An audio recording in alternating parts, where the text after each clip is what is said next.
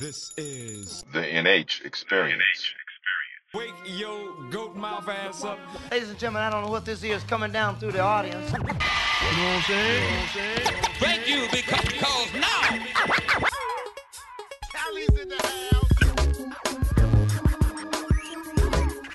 No retirement in my future.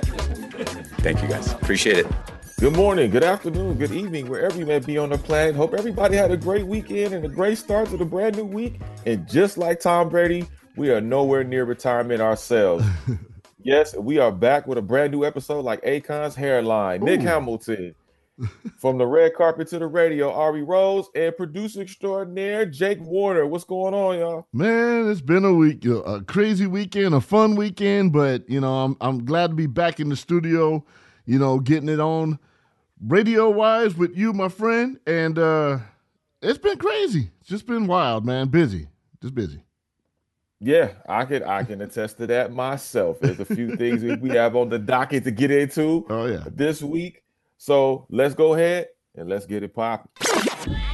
If it's going on in the world of sports and entertainment, you know Nick Hamilton is going to speak on it. It's time to get it poppin'. All right, now speaking of Tom Brady, he is not having the best season. No. Why are you returning to the game that don't love you?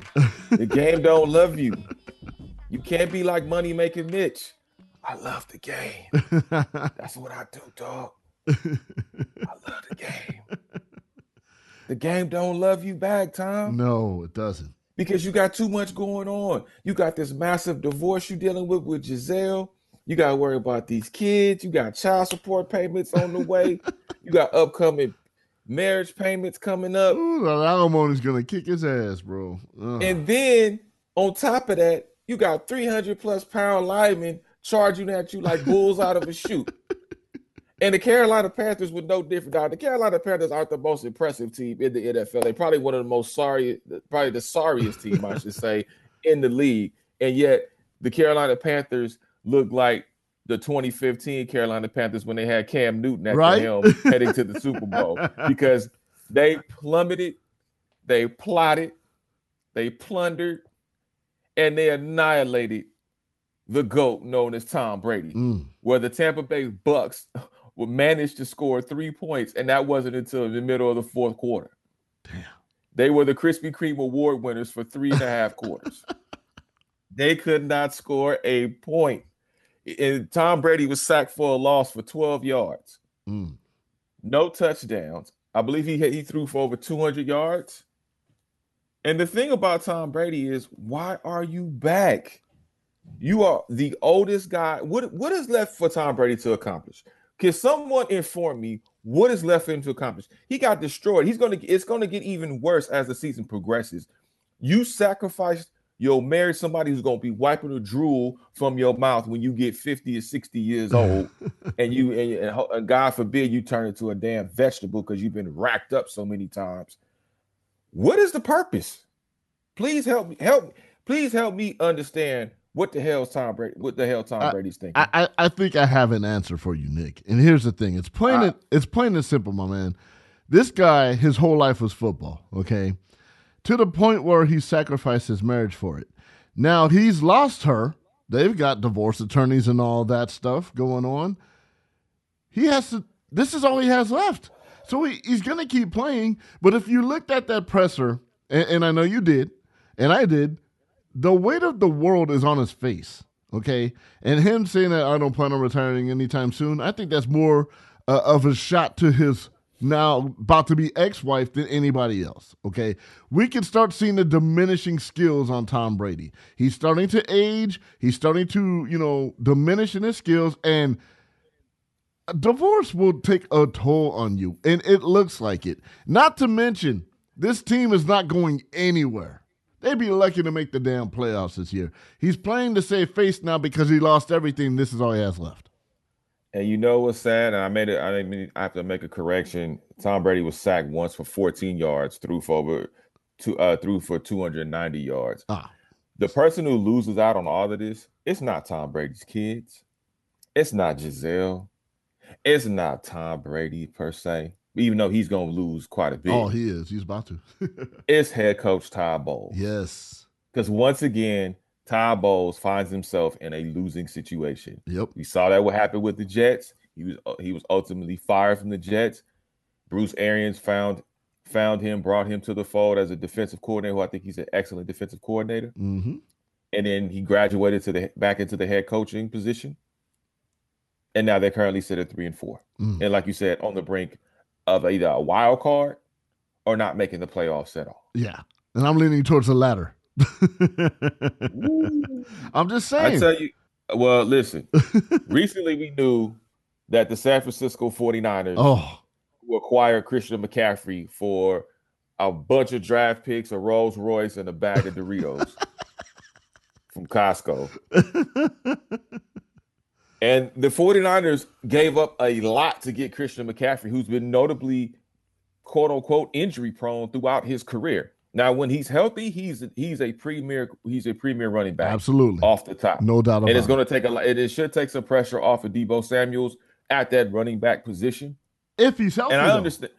Right. That's the thing. And I understand why they did it. Sure. Because the 49ers are going all in because they have to, because they know this is the final year of Jimmy Garoppolo being at quarterback, because they know next year Trey Lance is coming in, and Trey Lance is going to take his bumps and bruises like we saw early on in the year before unfortunately he got injured and was done for the season. So they have to cash in right now. If they're going to go back to the Super Bowl and they're going to try to go for a ring, this is the time to do it. Right. So I understand why. I know there was some 49er fans and even some fans in football period were scratching their heads saying, why did the 49ers give up so much for a guy that's normally injury prone like Christian McCaffrey? But you got to understand John Lynch and the 49ers mentality. They're like, look, man, this is all we have. We only have this year. We can't guarantee what's going to happen next year. And that's if Jimmy G can stay healthy throughout the entire season. Right. That's banking upon that. Right. Right. So they're banking upon that. They're banking upon George Kittle staying healthy. And they welcome to town the Kansas City Chiefs, who recently came off an L against the Buffalo Bills. And had an attitude. Oh, Big man, time. they chip on their shoulder. They were pissed off like union workers who didn't get a new contract. And they showed why they were pissed off. And they came into Levi Stadium and ran rampant. They came from behind because I believe it was 10-0. Yeah. And they came from behind. And Patrick Mahomes is not a dude that you want to leave behind and give him any kind of momentum and any kind of room to continue to spread the ball around and keep the chains moving. And that's one thing, the magic about Patrick Mahomes. People can say what they want about Patrick Mahomes, but Mahomes is a winner. He's a Super Bowl champion. He's been to the Super Bowl twice. And many people think that he could possibly return to the Super Bowl this year. I mean, the Kansas City Chiefs are a definite contender. Do I think they can beat the Buffalo Bills when it's time for them to beat the Bills? No, not at all. Do I think they'll make it a competitive game? Absolutely. But to me, the one thing that's missing from the Kansas City Chiefs, his name is Tyreek Hill. He's now in South Beach. Absolutely. I think they miss him more than they want to admit, It's like, my girl left me, but I didn't want her anyway. It's kind of like how they're acting, but they secretly miss their girl, They miss Hill, because he's popping up in the DMs. Exactly. He's a big playmaker, and he made a lot of great plays, and they're missing him. They're missing that big play wide receiver, but because they're so good, Mahomes is a future Hall of Famer. They're going to be just fine. They're just going through their bumps and their bruises and taking their lumps because they got to readjust from how they used to be with Hill in the offense. So, nonetheless, they do miss him, but I don't worry about the Chiefs. No, because they're one of the top two teams in the AFC that can actually get back to the Super Bowl, at least be in the AFC Championship along with the Buffalo Bills. I mean, even though Travis Kelce didn't have a touchdown on Sunday, even though he had 6 receptions for 98 yards, Patrick Mahomes was 25 for 34, threw for over 400 yards, 3 TDs. Typical Patrick Mahomes type of game. Of course. When it comes to just making sure they move the chains. The Kansas City Chiefs are now 5-2. I know Sunday's loss helped the Rams out because now the Niners go back behind the Rams. But Now they have to worry about, if you're the Rams, you got to worry about a pissed off traveling San Francisco 49ers team that you're going to face with all your bumps and bruises on the O-line and try to figure out how to get a win at SoFi Stadium. So that's going to be interesting this coming Sunday. Also, the Cowboys. How about them Cowboys? Now, was it any surprise that the Cowboys were going to destroy the Detroit Lions? No. Even though Dak is back, we saw the things that Cooper Rush were able to accomplish, the wins that he accumulated under his belt in the absence of Dak, who was injured. Do the Cowboys have enough to win the NFC East? And I say no. I think you still have to contend with the Philadelphia Eagles, who I think are a legit team. They're very Philadelphia legit. Eagles are legit. And I still don't understand why we're so focused on Dak Prescott and the Dallas Cowboys. Even though I love CeeDee Lamb, I think CeeDee Lamb is going to be a complete X factor for the Dallas Cowboys this year, especially. And I love that Cowboys defense. Mm-hmm. That Cowboys defense is absolutely special. Micah Parsons and those boys are absolutely special. And I think that Cowboys defense, even though we didn't see that it wasn't a true test on Sunday against the Lions, but as they continue to move ahead in the schedule, you're going to see that defense rise. And I think that defense is going to actually help win more ball games than the offense will, because I still don't fully trust Dak Prescott under center. Not even just about a health situation, but just the fact of, can he move the chains enough to get the ball in the red zone and get them in the end zone to score? That's going to be the issue for me. I think people are really overlooking the quality of the Philadelphia Eagles, especially that offense, especially Jalen Hurts, as he continues to grow under center as well. And I'm still picking the Philadelphia Eagles to win the NFC least, unless unless they just completely collapse near the end. I don't see that. Like I said last week, man, Philadelphia, they're playing for each other. They're having a good time doing it. And I don't see the Dallas Cowboys making any kind of noise as far as winning the NFC least, as you call it. There's always going to be that underlying controversy in Dallas. As soon as Dak has a bad game, everyone's going to want to pull him because they know they have a capable backup that can lead them to the promised land. So keep that in mind. You know, some people play better when they're pressured. Some people don't play good when they know their job's on the line and the guy behind them knows what the hell they're doing. So I think that controversy, along with some other deficiencies that the Cowboys have, are going to prevent them from winning the NFC East. And I think the Eagles are true blue, and they're going to do the damn thing. Well, it's amazing to see what's going to transpire. I mean, I think the Cowboys are always going to be a topic of conversation because they are one of the most famous franchises in all the sports. And the thing about it is they are intriguing because Jerry Jones is the most polarizing figure the Cowboys have, and he doesn't even suit up. He doesn't have any pass. He just calls the shots. He directs traffic. Yes. And when I remember just being at SoFi and how many fans were surrounding Jerry Jones just to get an autograph, as if he just got through playing and throwing the game-winning touchdown on the field. That's how polarizing Jerry Jones is and how he's the ultimate. That's why I tell people all the time, say what you want about Jerry Jones, but Jerry Jones is the ultimate marketer. He's the ultimate provocateur when it comes to promoting the Cowboys. And he will, even if it's raining, thunder, and lightning, he will make it seem like it's sunshine and there's nothing but sweat on your brow. It's not really rain. That's how good of a salesman he is. I swear to God, I think he read some Iceberg Slim books back in the day because he spit so much good game to these Cowboy fans and they just eat it up like nobody's business. That's what he does, though. I mean, I've met the man personally 3 times. Almost made me a Cowboys fan. He's so convincing. I mean, it won't happen, but he's that convincing. He's that smooth. And this is why Cowboy fans are so damn annoying. Yes. Because they swear up and down. The Cowboys could go 6-11 for the rest of the season, and they will swear to God next season is their year to make the Super Bowl. Or they'll ain't seen it. Or they even have a chance at 6-11 to still make the playoffs. And the thing about it is they ain't seen the Super Bowl since All Eyes on Me was released in '96. And I'll keep saying it. Oh my God. I'll keep saying it.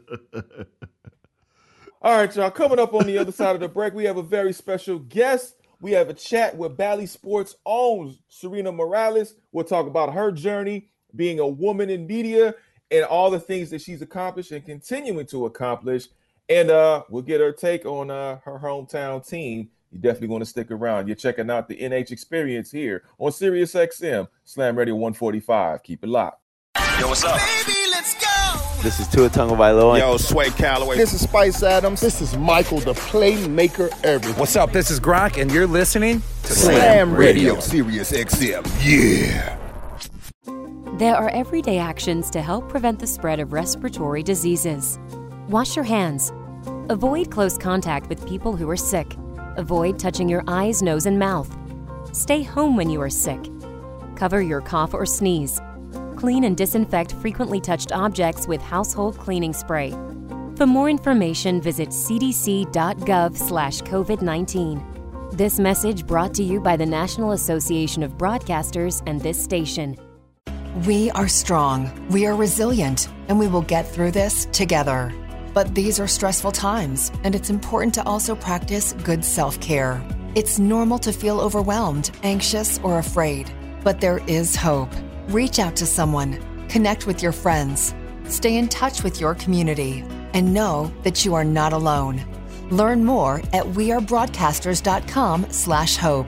Furnished by the National Association of Broadcasters and this station. Slam Radio, what's up? From Enrique Santos, 1249, iHeart Latino. Every day like the first day, still get butterflies, oh yeah. Middle of the night. Welcome back to the NH Experience here on Sirius XM, Slam Radio 145. Make sure you hit me up on Twitter at Nick Hamilton 213, as well as Instagram at Nick Hamilton LA. You can also check out my man Jake Warner on all social media platforms at Big Brother Jake, as well as Ari Rose at I Am Ari Rose. Now, we have a very special guest in the house. I would be remiss if I didn't give her the proper introduction that she is definitely earned and deserved. You can catch her every day on Bally Sports across the Bally Sports platforms. You also seen her on previous spots such as ESPN. She was also the team reporter and host of the LA Rams podcast for several years. And now she is all over the platform. You've seen her at the Super Bowl. She's covered Major League Baseball. She's covered the NBA. And she's gracious enough to join us straight from the BX. Let's go. Let's do this. Serena Morales. What's going on, Serena? My mom, I got to tell you, because my mom still holds it down in the Bronx. And now I live in LA in the Valley. And she's like, what in the world is my daughter doing? A Valley girl from the Bronx. So I'm just adding a little flavor out here, Nick. Guys, as you should. As you should. Now, I want to get into, because we oftentimes we see, and I love seeing more and more women be represented in the media spaces, on the airwaves, especially women of color, Black women, Latina women, Asian, Pacific Islander, whoever it may be. But for you specifically, what got you in the media? At what point did you realize, okay, this is the lane I want to travel in when it comes to building my career and being a part of media, and primarily sports media? Honestly, y'all, it shouldn't have happened. Like my whole journey, every single person's like, I'm sorry, you didn't come to this party. I'm like wedding crashers, like trying to get in, fit in. And then they're like, well, just stay, we just stay. You're here already. Like, I go back to growing up in the Bronx, and I fell in love with baseball at that point. I was pre-Derek Jeter fandom of the Yankees, but like as they started winning with Jeter, like my favorite baseball player is Bernie Williams. I lived nearby the stadium. My pops would be like, here's $5, go sit in the bleachers and leave me alone. I'll pick you up after the game. I loved baseball. And so I got into sports just naturally because, my dad's Puerto Rican, my mom's Colombian. My dad wanted a son to play baseball, and he had 2 daughters. So it was like 1 or 2, and it was 2. So I played baseball. I played against Danny Almonte. In the Bronx, I played baseball until I was 18 years old. I broke this finger 3 times. I have a steel pin in my right index finger now.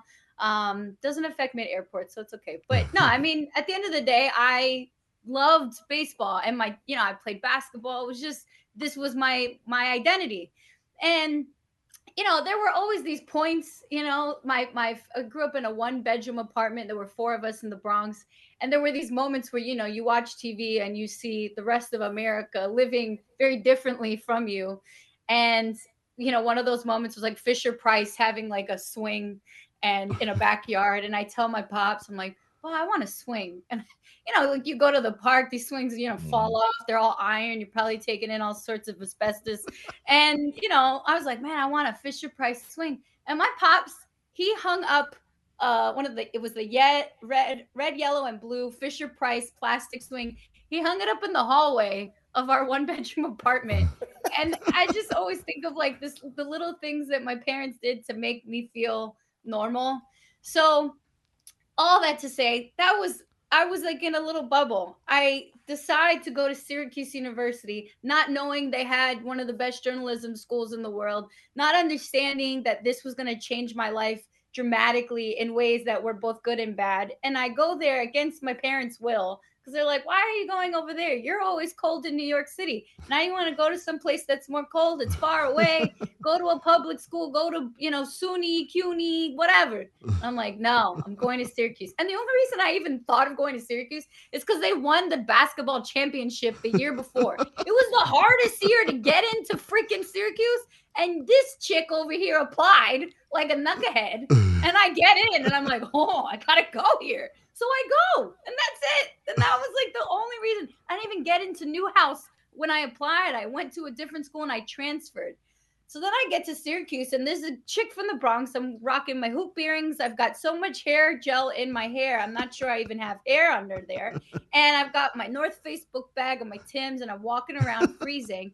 And I do not fit in. Like, we are not fitting in well. And I have a New York accent. I sound like, you know, Rosie Perez and Jennifer Lopez and a little bit of Cardi B. That ain't bad. That's kind of hot. That's kind of hot, Serena. That ain't bad. Especially as West Coast cats, and we like that out here. Yeah, we brothers dig that. I'm just gonna be honest. No, I'm sorry. I appreciate that. What is Bob? There were no brothers in Newhouse at that point. It was just me and Sinway Mendoza. Remember him, Mexican from Chicago. And I got to tell you, there were like really no one at Newhouse. I transferred in. I had professors tell me, yo, your writing isn't good enough to be here. I had people give me voice lessons, like professors take the time to give me voice lessons. I had to cut my hair. I mean, my hair's short now, but I was asked to cut my hair because they were like, yo, as a reporter, they're not going to take you seriously with long hair. I'll tell you one thing. You ask a Latina to cut her hair, that is a point of pride. And I cut my hair short because I was trying to assimilate so bad. I was trying to fit into this school so badly. And I did. And I succeeded. But I also felt very whitewashed. And it was a struggle for me. But I cried. Like, I remember going home for holidays on the Bronx, like subway. Like, and I'm just like, this is not what I should be doing. What am I doing? But I'm stubborn. I have too much pride. And I was like, screw this. I'm going to figure this out. I'm going to show everyone I belong here. And that was honestly the only freaking reason I stayed, because I was like, well, what else am I supposed to do now? So I just kept going.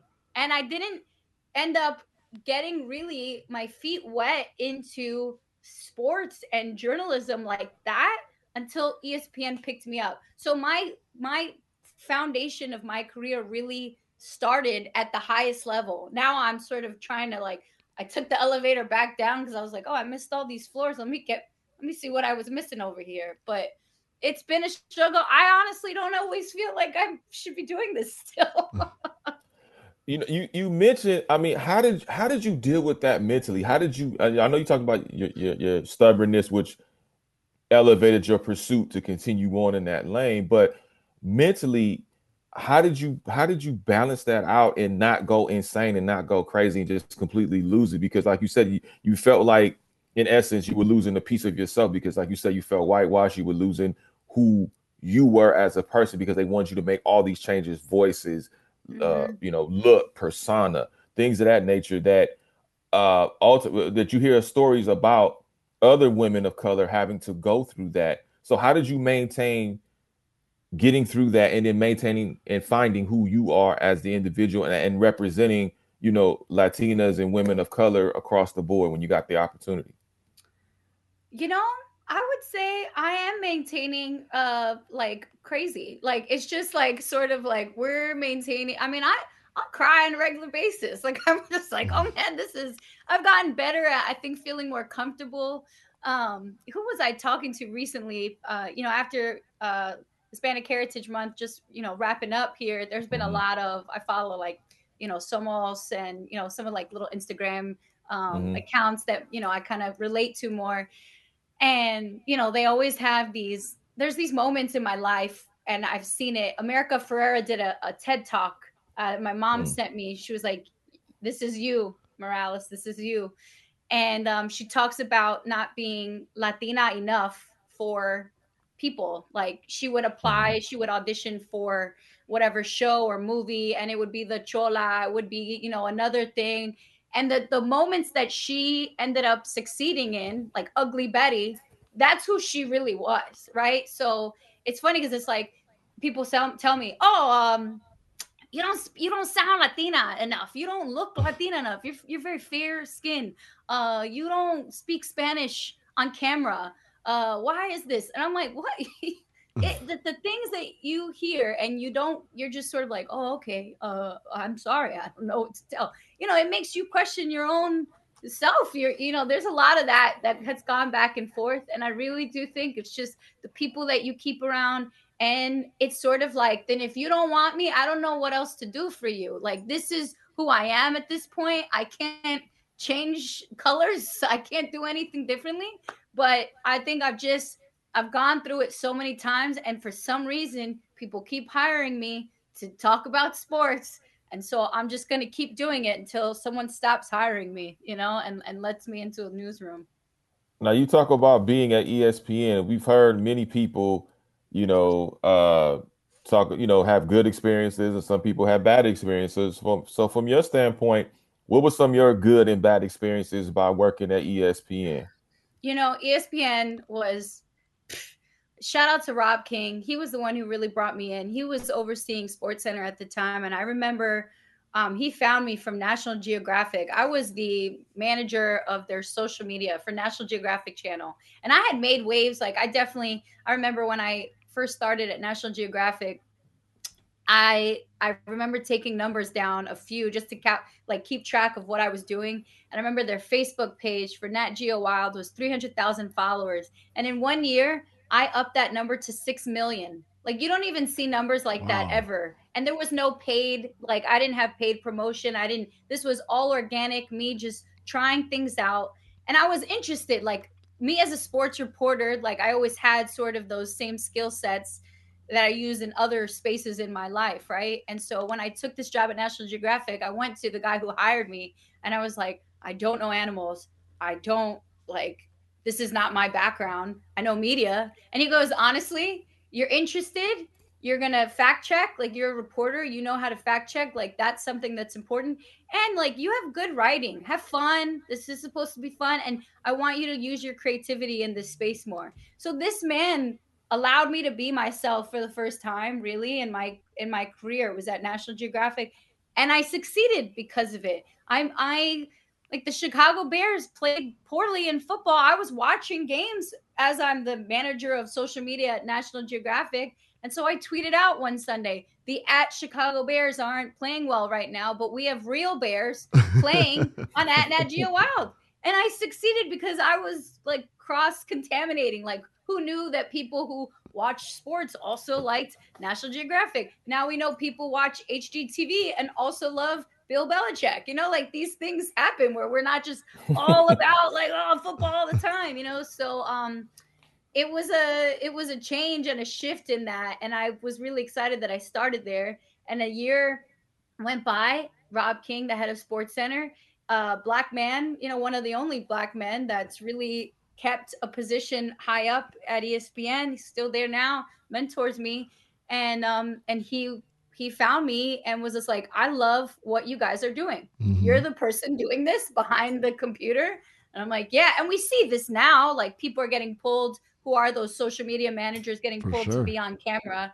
But like, I was probably one of the first ones, but it was weird because when I got to ESPN, I mean, you think about the people who had been working there and the prestige and like how a level of expectation to be there.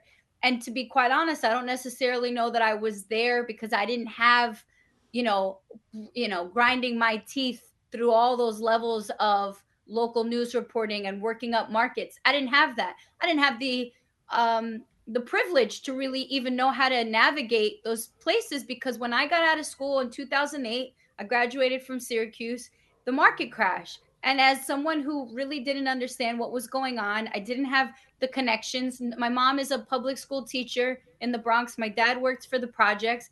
I didn't have people in my family to go, oh, here, let's talk to this guy, or here, you were part of this sorority, here's a connection. I didn't have any of that. So I was like, I guess I need to find a job to pay bills right now. And I worked at a restaurant on 42nd Street, Grand Central Station. So I felt like a big failure for a really long time. I would say, had I had those opportunities, or had someone given me, I would have done that. I would have worked local markets. I couldn't even afford the jobs.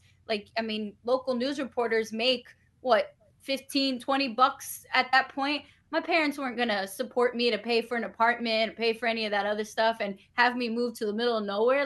Those are very obscure things that, I'm still a young kid who just freaked my parents out going to Syracuse University. Now I can't find a job after claiming, I'll get a job going to this school. And it didn't happen. So now they're going to trust me to go do that somewhere. It was a tough, and we're very tight knit, right? Right. Latinos, you don't leave home really. And so not till you get married, usually. You challenge the system a lot. And I think I had challenged it to the point where I was also like, maybe I'm not doing this right. So I really do think, going back to the question of ESPN, I think colleagues that allowed me to, I had enough, I deserved to be at the table. I just didn't have the same skills that everyone else had. I was allowed to eat dinner, but I didn't know how to pick up the fork and knife correctly. And that was sort of my tough balance at being at ESPN, because I had the skill sets, I had the ability to figure it out, and I did it on live national television every morning. But I was learning and watching the people next to me. Oh, okay, you use the salad fork first, and you do I was learning that in real time. And I think maybe my experience would have been very different had I had more of that stereotypical way to come to ESPN. But I do thank the people that I worked with, because they did it was that first round of people that got hired that weren't necessarily the stereotypical journalists, but we're also finding skilled people with those, skill sets, I should say, from different places now, not necessarily grinding through local television. So with everything you've been through, Serena, you created your own lane, basically. You went off of pretty much survival mode, but you've made it work for you. What would you tell your younger self about the pros and cons of trying to break into the business as a Latina woman that's had to go through so much adversity? What are the pros and cons you would tell your younger self? Bro, go be an architect, go do some other thing. We've all been go there. Go work at HGTV, go do something else. I still think I'm gonna have a career change at some point in my life. And there are days where I'm like, I'm gonna be a bartender. I'm good at talking to people. I don't really care. I still get storytelling. On the real, if I look back at my younger self, I'd be like, muchacha, you figured it out as much as you could, and you should be proud of yourself. My dad, Angel Morales, bless him, he had me crying one day years ago. I'll never forget this conversation. I had the ESPN firings, there was a mass firing for multiple years. I was part of that, where I wasn't necessarily fired. They ended my contract, or they didn't pick up my contract. And I was in a low. I was like, man, well, what am I supposed to do now? I hit my dream job. I have to recreate my next dream. I don't know what I'm supposed to do. And my dad said to me, he goes, I never thought you would ever get to this point. You surpassed what I thought you would even do. If you had even worked around Yankee Stadium, I'd be like, wow, good for you, Linda, And he's like, you have already exceeded my expectations that I would have had, that I had for you since you were born, and it really brought me to tears. It still makes me emotional because, I do think back to this man bought me a Fisher Price freaking swing to put in the hallway, there were nights in that building on the Grand Concourse that were tough, and I had no concept of it.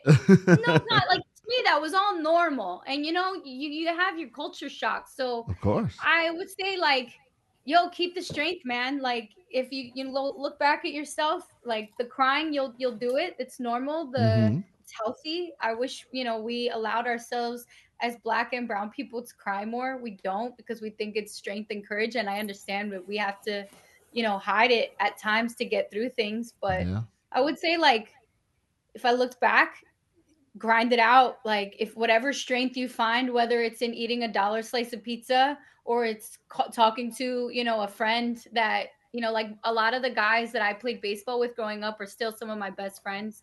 And they're guys that still are like, Serena, we saw you physically grinding it out on a baseball field.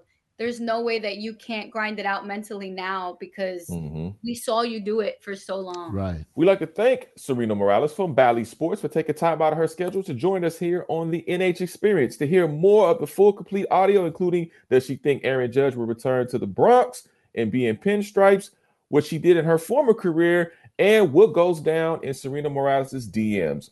All of that and more on the full, complete audio. Make sure you follow us on all of the streaming platforms. That's Apple Podcasts, that is Google Play, iHeartRadio, Spotify, and where you can find fine podcasts for free 99. Coming up on the other side of the break, would you let your significant other take a trip with their ex? Along with, can Cardi B and Madonna share the same space? All that and more on the NH Experience. You're checking us out here on Sirius XM, Slam Radio 145. Keep it locked. This is Sirius XM 145 Slam Radio. There are everyday actions to help prevent the spread of respiratory diseases. Wash your hands. Avoid close contact with people who are sick. Avoid touching your eyes, nose, and mouth. Stay home when you are sick. Cover your cough or sneeze. Clean and disinfect frequently touched objects with household cleaning spray. For more information, visit cdc.gov/COVID-19. This message brought to you by the National Association of Broadcasters and this station. We are strong, we are resilient, and we will get through this together. But these are stressful times, and it's important to also practice good self-care. It's normal to feel overwhelmed, anxious, or afraid, but there is hope. Reach out to someone, connect with your friends, stay in touch with your community, and know that you are not alone. Learn more at wearebroadcasters.com/hope. Furnished by the National Association of Broadcasters and this station. Slam Radio, what's up? From Enrique Santos, 194.9, iHeart Latino. Welcome back to the NH Experience here on Sirius XM, Slam Radio 145, final segment of the show. Nick Hamilton, producer extraordinaire, Jake Warner, back in the building. Man, like to thank our previous guest, Serena Morales from Bally Sports, for joining us here on the program. She was fire. That was fun. Yeah, she was fire. She spit hot fire, son. she was 62 home runs deep like her man Aaron Judge. Yes, no doubt. She definitely knocked it out the park for sure. So appreciate Serena Morales, and make sure you all check out her new podcast that's available on all the streaming platforms. Now, Jay, we did so much talking, man. I worked up quite an appetite. So what do you have in the cooking in the kitchen this week? Man, time to serve y'all up. Let's do it. It's always something to talk about. Let's check out the Moments Brunch. What's cooking this week, guys? All right. Ray J. He's back in the news again. Ray J and Princess, in a recent argument, stated she involved herself in threesomes sometimes because she loved him and wanted to keep the relationship together at the time. How far would you go to satisfy your mate? I don't know if I'm going to go that far. It depends on how deep we are. Now, if this is just a situational thing where we're just situation mates, then, we'll spice it up, maybe do some stuff like that. If it's like a real solid relationship, this is the person I can see myself with for the rest of my life. And I don't want to share her with anybody, but I may want to do some other, things that keep the bedroom lit. Then that's what I'm going to do. I can't sit up here and definitively say that. Let's say my significant other wanted me and let's say another woman constantly in the bedroom, and in order for me to keep an eye out on her, I gotta participate in a threesome. That's crazy. That shit is wild. That is wild. Like, you need that every single time. I can see that as a one-off, but like every single time, like, did you even like the girl you was, in your situationship with or your marriage? Like, to me, that's asinine.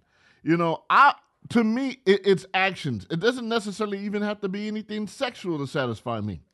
I've gone as far as jumping on a plane because somebody wanted a hug and a prayer. Jumped on the plane, did it, and came right back home. I'm not gonna say it's asinine because everybody's relationships are different. I mean, look at Ozzie Davis and Ruby Dee. At one point in time, they had an open relationship. Yeah. Until they decided to cut it off and say, okay, it's just gonna be about us. But beforehand, they had an open relationship. This is the legendary couple known as Ozzie Davis and Ruby Dee. Couple goals, and they used to get it in. They were getting it in. God bless their souls, but they were getting it in.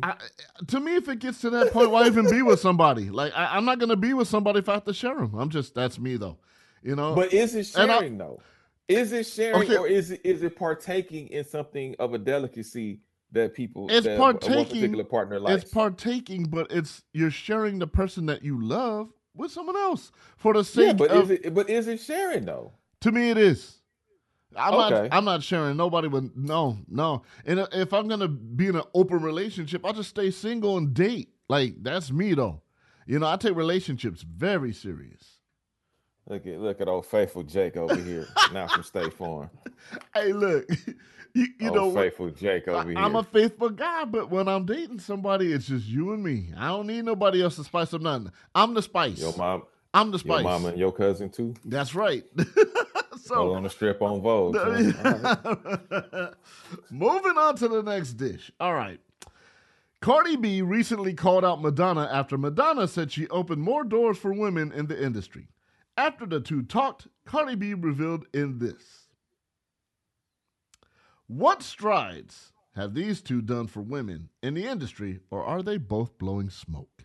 I had a beautiful conversation with Madonna.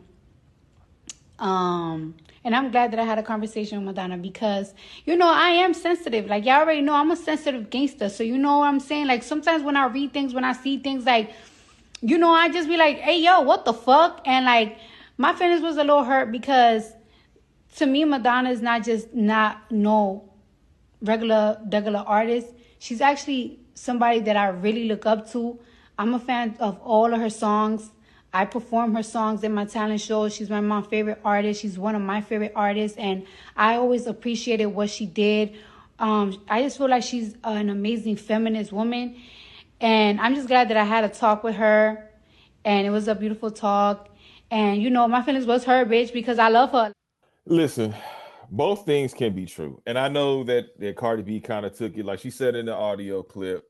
She did take it personal, which she shouldn't have taken it personal because Madonna never called her out directly. She never name dropped. She never said Megan Thee Stallion or Nicki Minaj or Lil' Kim or whoever. She just said what she said. She didn't name drop. She didn't put anybody out there. If you took it personal, it's because you took it personal. My thing is this. If you felt like you've opened doors for women in whatever particular way you felt like you did that, kudos to you. I think Madonna crossed the line because back in the 80s, this one is like things were very conservative. Oh, yeah. So for her to do songs like a virgin, she dressed very provocative. I mean, Papa don't preach, I don't think Cardi B would have even been accepted in the 80s. Oh, no way. You know what I mean? No way. The way Madonna had to fight and knock down stuff. So I think just like we say, Lil' Kim and Foxy Brown opened up doors for women in the industry as far as that particular type of racy rap. I mean, Lil' Kim's poster is still iconic to this day. Oh, yeah. That Lil' Kim poster is still iconic to this day, to the point they were trying to ban record stores from hanging that poster in their shops because of, and she had on a bikini. Like, mind you, she still had on a bikini. There was nothing showing per se. Right. And they wanted to ban. This was in the mid 90s. I truly think these two got together and said, let's make some noise. You know, Madonna's doing a lot of stuff to be relevant. She's looking thirsty out here. It's like, all right, look, you had your time, and I appreciate you. You're a trailblazer. You made great music.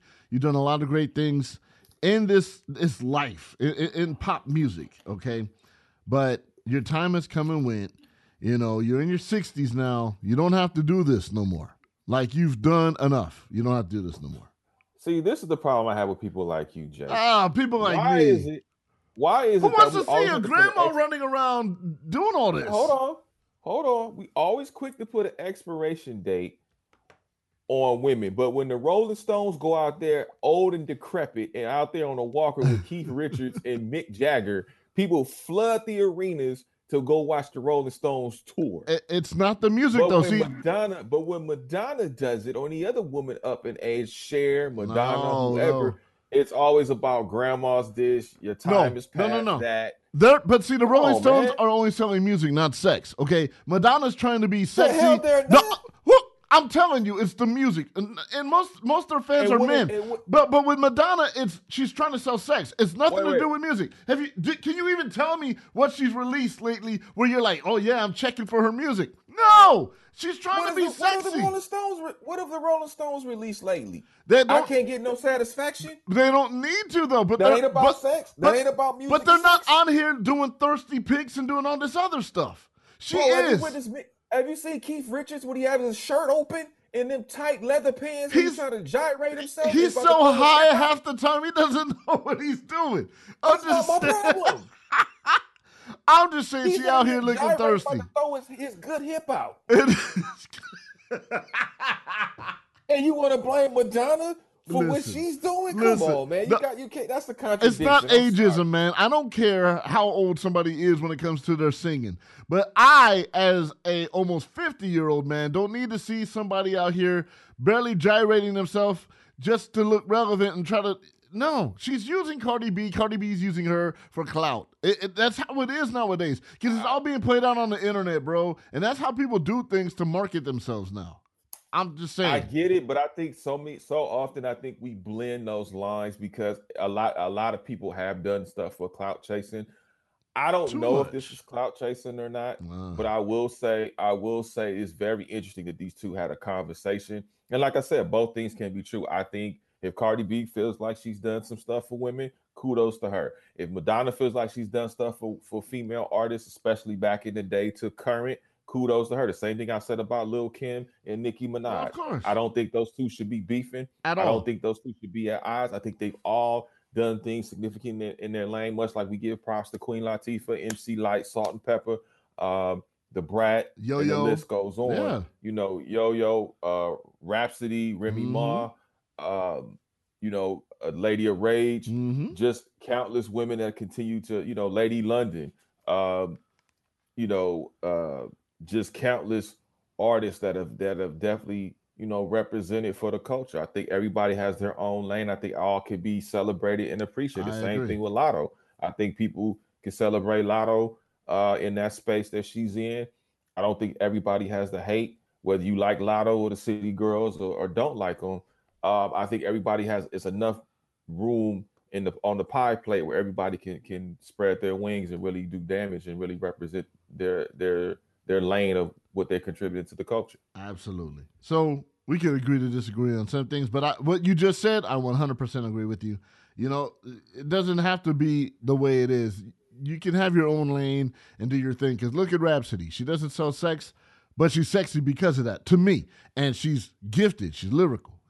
Madonna can go off of all her songs and not have to show cleavage right now. She's already done it. Like, what do you have left to prove? But that's just me, all right? Stop hating on Madonna, man. I'm not hating on Madonna. It's just calm down over there. Like, it's getting cold out here. You don't need to be showing all that skin, shout out to Meg Thee Stallion. Megan Thee Stallion can absolutely rap.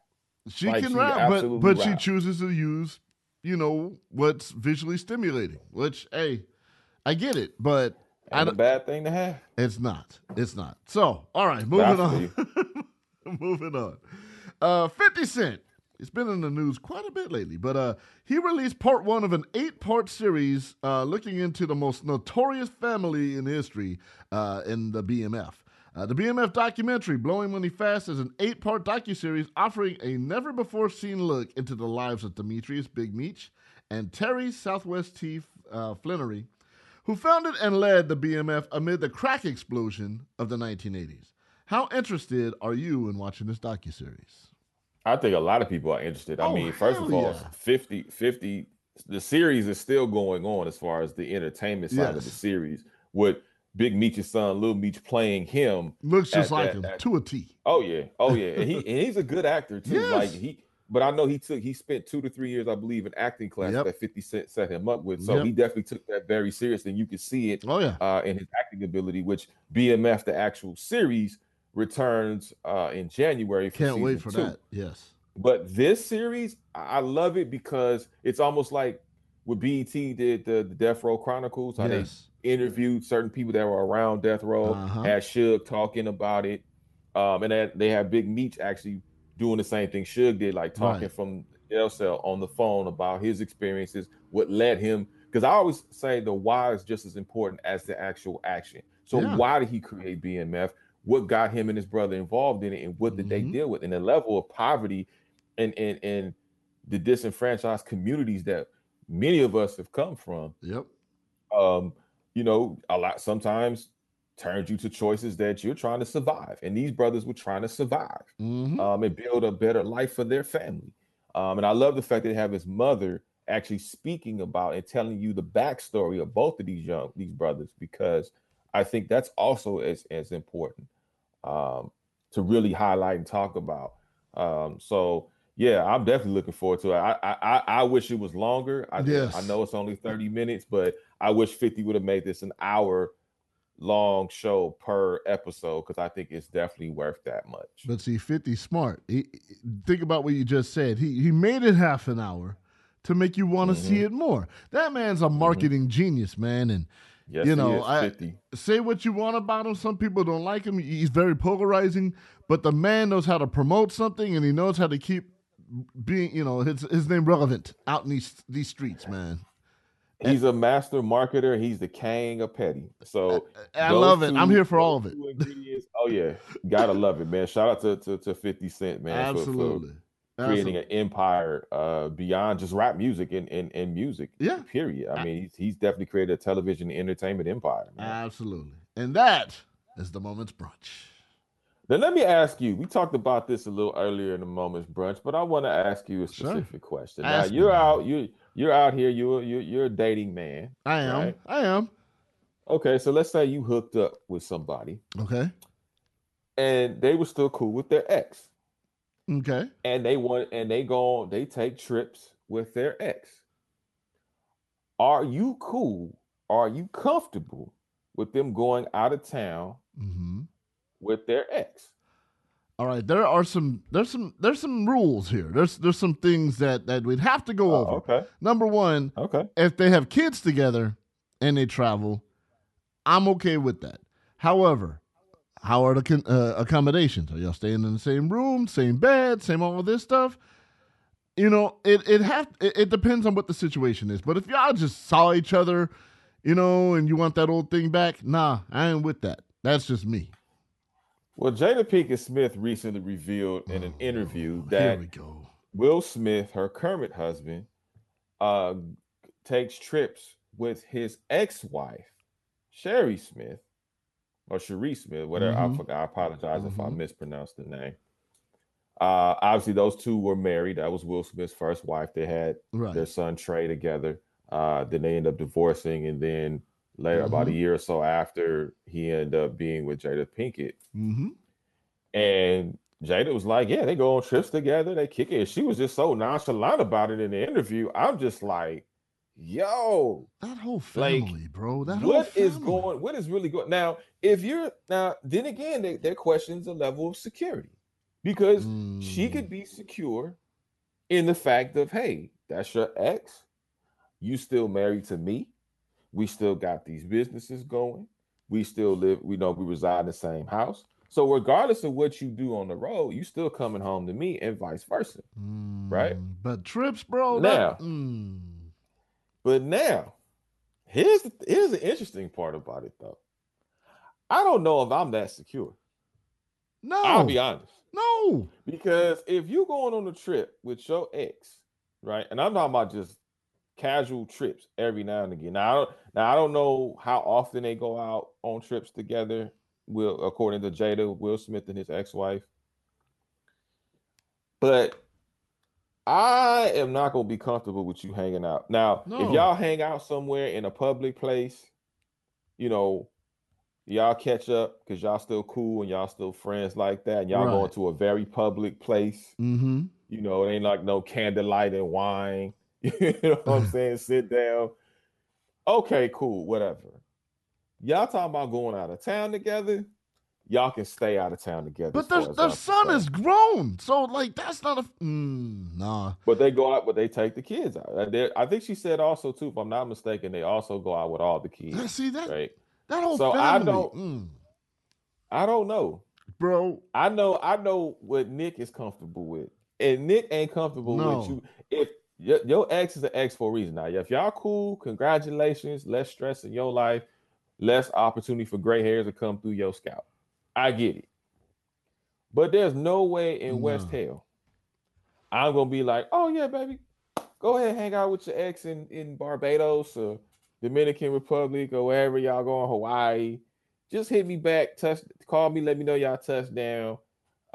Bro, let me tell you from go out of town with your ex, champ, you can stay out of town. And the locks, by the time you come back, if we staying together, the locks will be changing. Your shit will be out on the pavement. Bro, let me tell you real quick, man. But real quick.